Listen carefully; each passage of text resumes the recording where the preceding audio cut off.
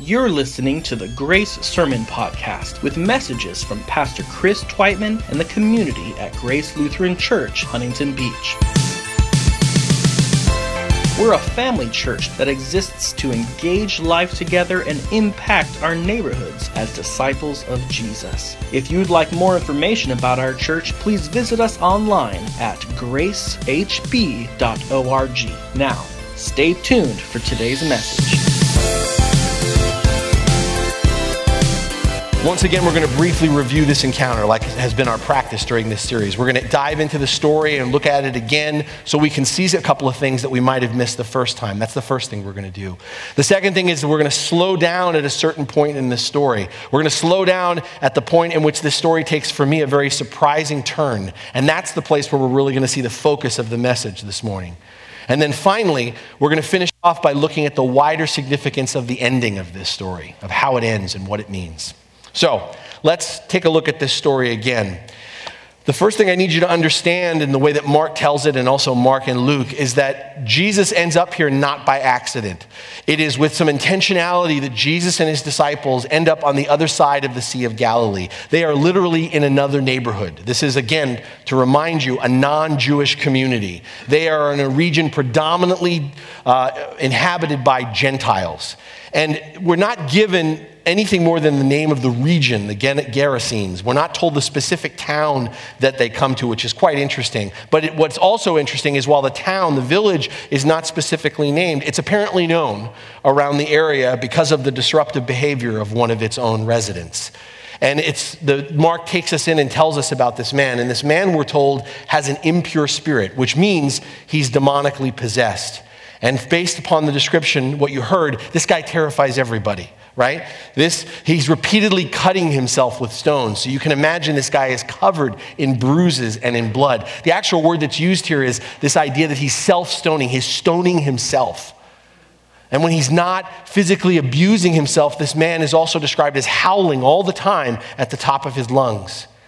We're also informed that the Citizens Brigade has tried previously to restrain this guy, but to no avail. He physically overpowers everyone else in the neighborhood. No one can stop him. And so this man wanders the countryside among the tombs of the city. The tombs of the city that were presumably carved from the caves that line the hills that rise up from the shore of the lake. And so you have this picture of this man, his endless and haunting shrieks reverberating throughout the community at all hours of the day. I mean, seriously, talk about your Nightmare on Elm Street, right? It's this picture, this visual, very sensory image that we're given to understand it's this shrieking, nearly naked man that races towards Jesus as he comes ashore, both scarred and scary as he's within inches of reaching Christ. Jesus rebukes the impure spirit, and this guy suddenly drops to his knees. Shouting as loudly as he can, this man questions Jesus and begs not to be tortured. Did you catch that? Don't torture me. But Jesus is not like the rest of this guy's neighbors. He doesn't shackle him or attack him or abuse this man. He simply asks a question: what's your name? And in this moment, Jesus isn't talking to the man. He's addressing the demonic force that is holding this man captive. And as this demonic force answers, we learn the truth of this man's bondage, right? He hasn't just been overtaken by an impure spirit. With the reply, "My name is Legion, for we are many," it's revealed that this man is being oppressed by a demonic army. A legion, particularly a Roman legion, was anywhere between 4,000 and 6,000 soldiers. So understand, inside this poor man is an entire army. His body, mind, and spirit have become enemy-occupied territory. I don't know if you caught it. If your Bible's still open, you can look at it. But notice in his exchange with Jesus, we hear this guy flip-flop between me and we as he talks. And the point of that, why I draw this out to you, is somewhere in there, buried beneath thousands upon thousands of hostile, invading voices, is a single scared soul. In the midst of getting into the thick of this, as a brief aside, let me comment on this whole idea of the demonic and spiritual warfare, because it's always important when we read texts like these to just remind each other that there's two mistakes we can make when we hear about the demonic and spiritual warfare. One mistake we can make is to take it too lightly. You know, some of us can read stories like this and perceive that we're living in more enlightened times, and we can dismiss this kind of stuff as being just this supernatural talk as being nothing more than superstition. We can tell ourselves, well, that kind of stuff just doesn't exist anymore in this day and age. That's a mistake. My friends, if we believe in the goodness of God, then we must also believe in the reality of evil, which includes the demonic. So one mistake we can make is to hear a story like this and not take it very seriously, take it kind of lightly. But the other mistake we can make when we encounter stories like these in the Bible is we can become obsessed and fearful of demons, right? Like seeing every hindrance or problem we encounter as some form of spiritual attack. But that's also not healthy. We can't and we shouldn't blame everything, or even most things, on the supernatural forces of evil. Much of the pain and suffering of this world is of our own making due to human sin and not demonic possession. So we got to live in the middle here. And what's important when we read this story, when we hear it, what's essential not to miss is that the demons know who Jesus is, that he is the Son of the Most High God. What's important not to miss is they're afraid of him, and that Jesus has absolute authority over them. There's no contest or battle of wills here. Jesus wins. It's game over from the moment he speaks. This legion of demons, knowing they don't stand a chance against the power of the Lord, you heard them beg to be sent into some nearby pigs. And as he delivers this man, Jesus gives them permission to enter a herd of about 2,000 swine. And it's in that moment in this story that the purpose of demonic possession is made clear. It's made clear by what happens to the pigs. All 2,000 of them stampede down a steep bank into the lake and drown. The demons were bent on destruction and death for this man. And we see that through what happens to these pigs. But in contrast, on the other hand, Jesus reveals the aim of the kingdom of God as he delivers this man. This was a person who had become dehumanized. And when I use that term dehumanized, I define it this way. Dehumanization is the corruption or reversal of the dignity of a human being, created in the image of God to enjoy life. This man has become dehumanized. Before meeting Jesus, this guy was battered and bleeding from self-abuse. He practiced self-mutilation, which is a form of self-destruction or self-hatred. He was perpetually screaming and wandering around because he was unable to control himself. He was secluded in his suffering, living outside the city, away from everyone else, in, of all places, a graveyard. This man's existence was self-destructive, isolated, and miserable, not the kind of life at all for which he or any human being was created. And I remind us of this to then take a look at the picture that Mark paints for us after Jesus delivers him. On the other side of his deliverance by Jesus, Mark describes this man as being dressed in his right mind and calmly sitting at the feet of Jesus. And I zero in on this for a second because this is yet another beautiful picture of the gospel for us. When you think about the contrast, when you think about this image of this man dressed in his right mind and calmly sitting at the feet of Jesus, this is yet another picture of the gospel. More than just forgiveness, more than going to heaven when we die, the Bible consistently portrays the full impact of the gospel, what our God desires to give us, as complete wholeness. The restoration of every aspect of our humanity, physical, spiritual, intellectual, emotional, and social. And this man is restored on each of these levels. He's spiritually released from demonic possession, which ends his physical self-harm, which restores control of his emotions. He's found in his right mind, and he's no longer alone, but he's engaged, ready to learn and follow as he sits at the feet of Jesus. This beautiful picture of the gospel. And once again, as we've seen these last couple of weeks, same thing here. All of this man's deliverance and salvation, once again, has nothing to do with any merit on his part or earning of anything. This man brings nothing to Jesus. This man demonstrates no faith or proves himself trustworthy. His healing from his brokenness, his restoration from his isolation comes solely by the love and grace of Christ. This is the gospel. And you'd think as you continue to read this story, you'd think as you're hearing it, right? With such a beautiful and revealing scene of the mercy of God, we would expect what comes next is celebration. in the coming to witness one of their own, right? Their own fellow neighbor, a very broken man who had been made whole through the love of Christ. We would anticipate some cry of praise and thanksgiving. But this is where the story takes a very surprising turn. And this is the part where I told you we're going to really slow down. When the herdsmen of the pigs, the first witnesses of this man's deliverance, run back to tell everyone what happened, we're told the rest of the townspeople come to investigate for themselves. And as most of the community arrives on the scene and again sees their previously bad neighbor, right, sitting peacefully by Jesus' side, their collective response is shocking. I mean, really, it's a close call as to whether the people are more terrified by the violence of the demoniac or by the healing of the demoniac. Instead of being overjoyed by this man's deliverance, the people, we're told, are afraid, and they ask Jesus to leave. We slow down because we want to ask why. Why are they so afraid? Why this reaction? Now, some who've looked at this story, some have argued their fear is the fear of loss, specifically economic loss. We sort of glossed over the incident with the pigs, but it's kind of a big deal. 2,000 pigs. 2,000 pigs, especially back then, represented a lot of money.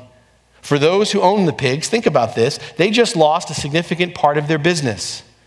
And for the community relying on what those pigs provided, their local economy has been negatively impacted as well. And so some argue that the reason for the fear is the fear of loss, economic loss. And we don't know, but if this is the reason, it's a rather sad commentary on this community that everyone in this town, think about this, cares more about the welfare of a bunch of swine than they do the healing and restoration of a fellow human being. But we slow down because this is the moment where we also realize these stories are a reflection for us. Do we see ourselves in this story? And what I'm asking, and I'm not saying that this is true, I'm asking, is it possibly true? Is it true in some segments?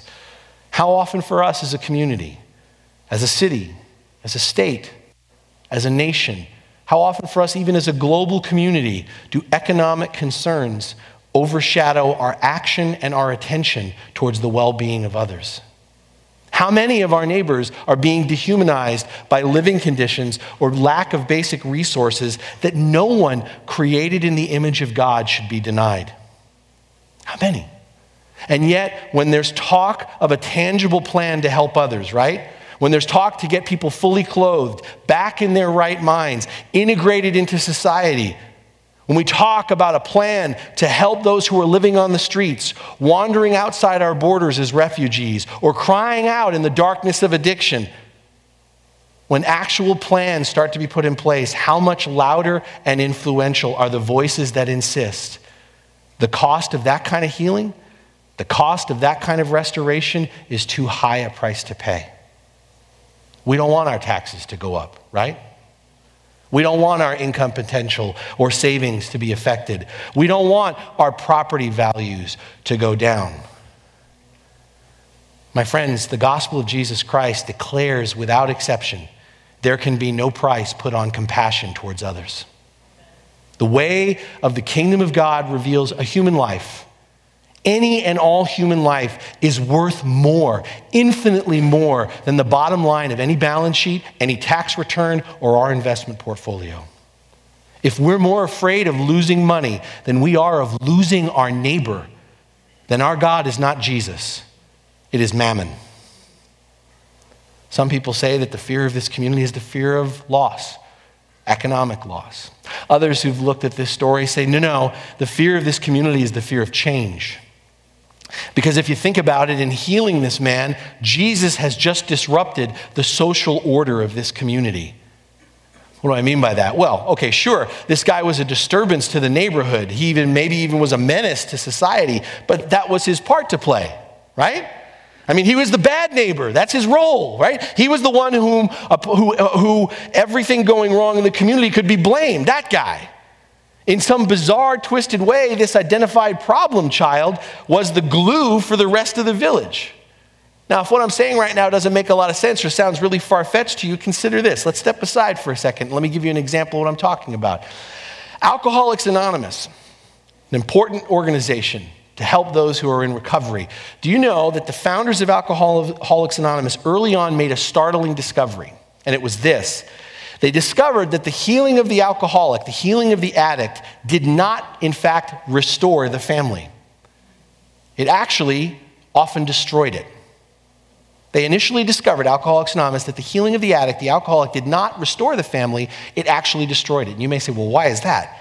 Because what they discovered is everyone in the family had become dependent upon the alcohol as much as the alcoholic, him or herself. The point is that they learned is addiction affects the whole community. You see, addiction, when it takes place in an individual, shapes the family to relate to each other in a certain way.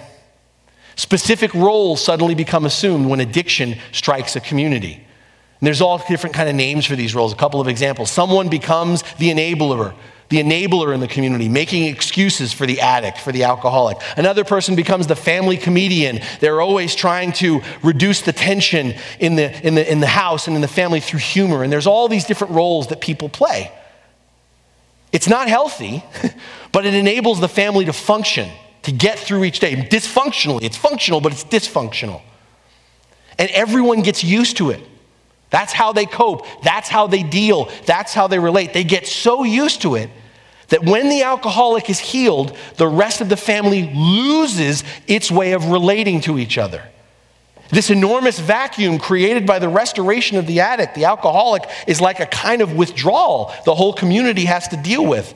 And then what AA came to realize is if an alcoholic stopped drinking and began to find healing, in most cases, the effects of this withdrawal that I just spoke of were so taxing on the rest of the community that the rest of the family would often try to push the alcoholic back into his or her old patterns of drinking. This is why, by the way, later support groups like Al-Anon and Alateen were formed, were established, because it was understood it was not just the alcoholic who was sick, who needed help, healing and restoration. It was the entire family, the entire community. In a similar way, if you've been with me, the heart of the Gadarene community is similarly exposed by Jesus. This man, their neighbor, was a troublemaker. No doubt they all regarded him as undesirable and dangerous, but they had their ways of dealing with him, didn't they? First, they repeatedly tried to bind him, to restrain this man, to keep him in his place, right? When this no longer proved a viable solution, they marginalized him. They segregated him, leaving him out among the tombs, sequestered and out of sight. It's the best they could come up with. And it kept this man in his place to serve his role as the scapegoat. Everyone else in the city had the privilege of then appearing to be, even telling themselves how normal and how much more better off they were than him, than that guy. Each person could place all their demons, all their baggage on him. But then Jesus comes and heals this man. And in doing so, Jesus has destroyed their social order. Jesus has just now changed how this community is going to operate. No more locking people up, no more ostracism, no more segregation. With this guy no longer as their scapegoat, the dysfunction of the community as a whole is exposed, right? Don't we see it? They don't rejoice in the well-being of this man. Instead of peace and tranquility, which you think would be the result, this neighborhood is thrown into fear and chaos. They ask Jesus to leave. It's actually even strong enough. Mark tells us they begged Jesus to leave. If you read this story carefully, there's one other group that begs Jesus to leave. It's the demons. Just like the demons, they beg Jesus, leave us alone. Again, it's time to look in the mirror. It's a hard look. Is it possible we see ourselves in this kind of community? Families, neighborhoods, all communities need a scapegoat, don't they?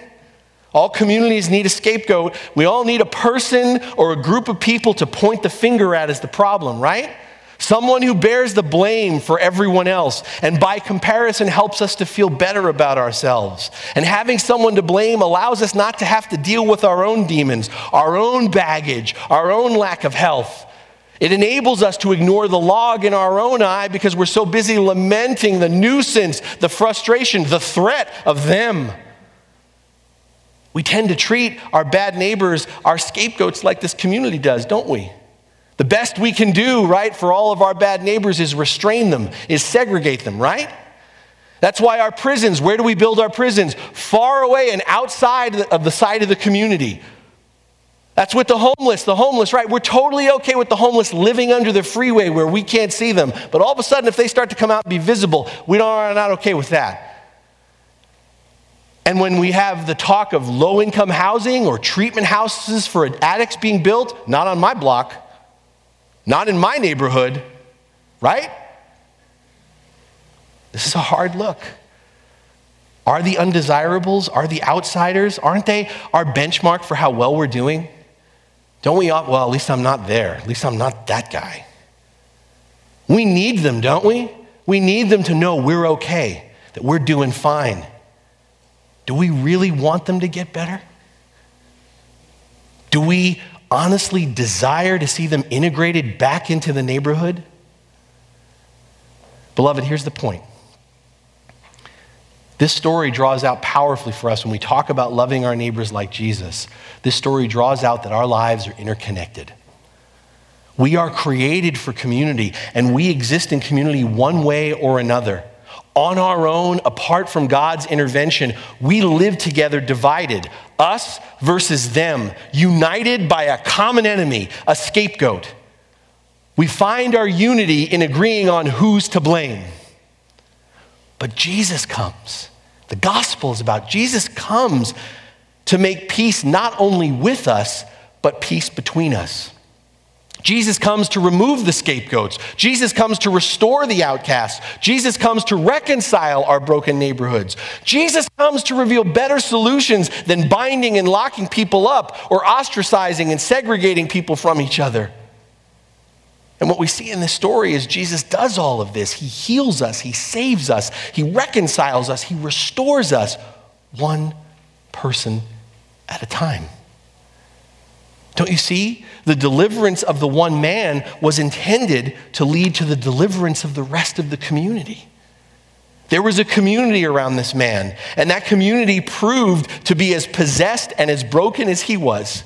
After this man was set free and made whole, the community should have been next. But the rest of the neighborhood wouldn't accept the love, grace, and truth Jesus was offering them. Instead of embracing faith, they remained trapped, possessed by their fears. What this community failed to understand is their connection to the man who was healed. What this community failed to appreciate is loving our neighbor like Jesus isn't a one-sided deal. Loving our neighbor isn't just about our neighbor, in other words. It's about us. It affects our whole neighborhood. Don't you find it interesting that Jesus, when he tells us to love our neighbor, says to love our neighbor as ourselves? You ever wonder about that?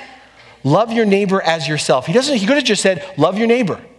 But Jesus says, love your neighbor as yourself. Why? Because we are inseparably linked. We are called to love our neighbor, not because it only impacts, blesses, or benefits them, but because it also impacts, blesses, benefits, and changes us.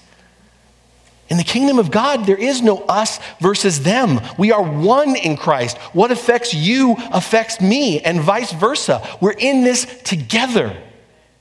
Real community, not community in name only. Biblical community is built by people who receive, experience, and extend the liberating power of Christ. We invite Jesus to be with us. We're all about that. We want Jesus to be with us, but inviting Jesus to be with us means realizing Jesus is also for them. The rest of our neighbors, the whole of our community.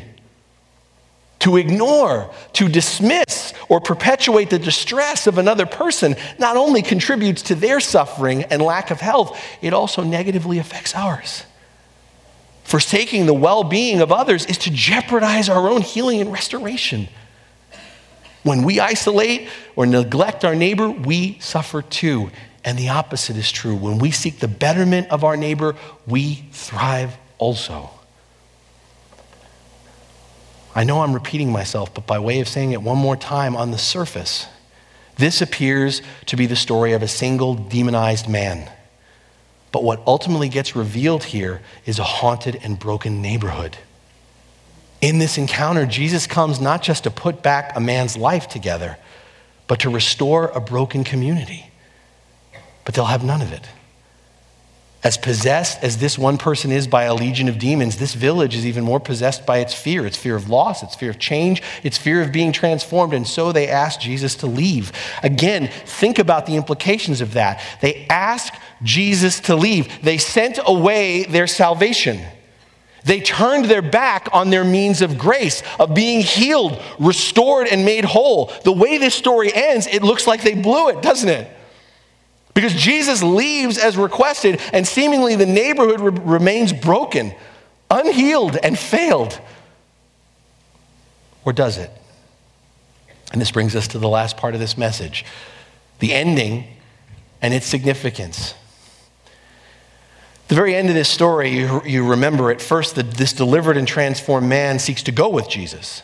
I love this. He seeks to go with Jesus. He wants to follow Christ, doesn't he? And my friends, that's the sign of salvation. That's the sign of salvation. The sign that you've been saved is your desire to be a disciple.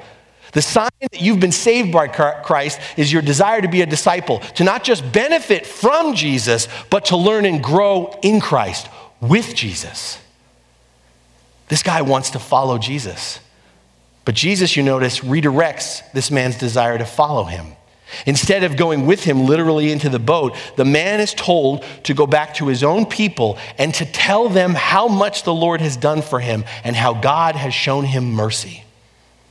I find this extraordinary, by the way. I find this absolutely fascinating, wonderfully extraordinary. I mean, think about this. Unlike the original 12 disciples, they've been around on this whole journey too, by the way. They've been there the whole time. Unlike the original 12 disciples who continue to need coddling and correction and attention from Jesus, this guy, a former demoniac, right, is sent immediately on an evangelistic campaign. This guy is sent to go preach the gospel. Go. Tell everyone how much God has done for you. Tell them how God has shown you mercy.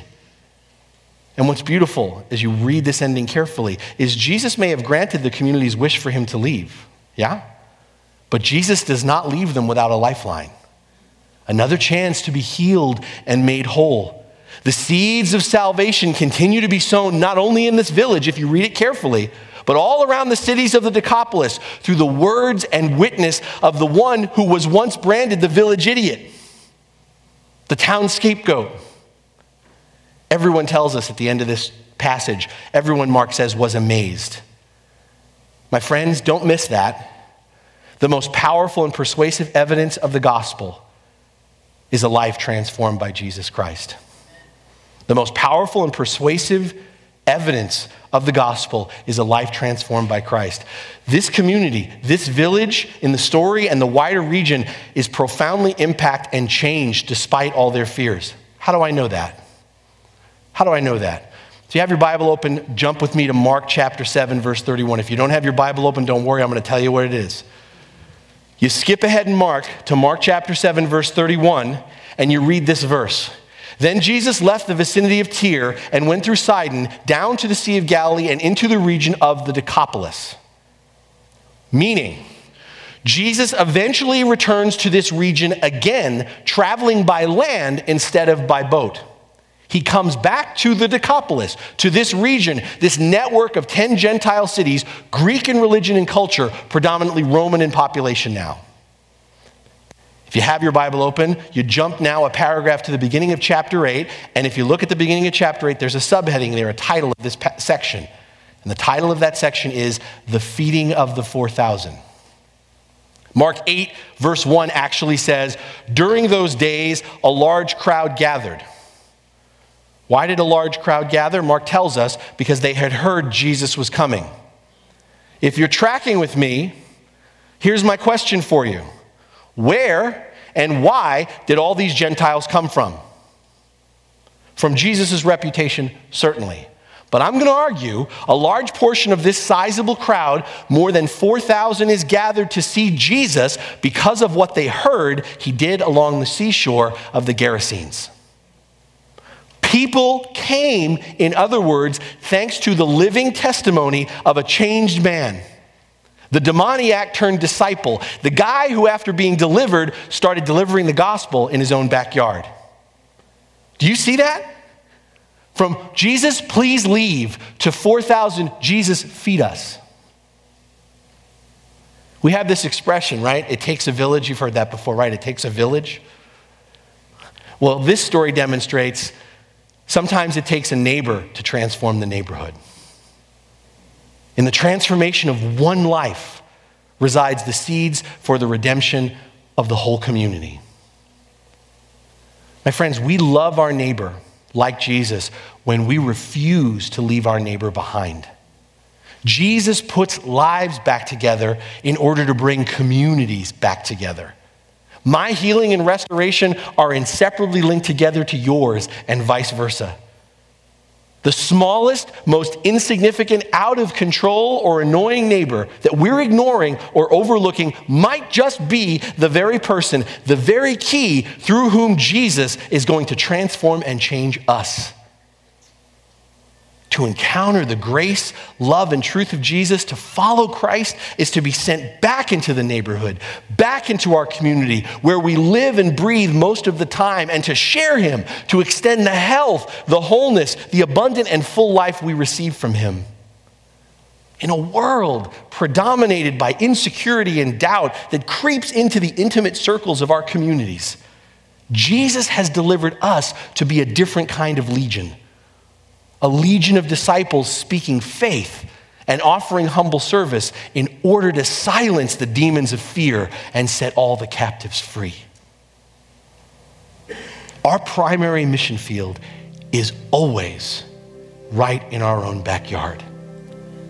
If we can't be vocal and tell others about how much God has done for us there, where else will we?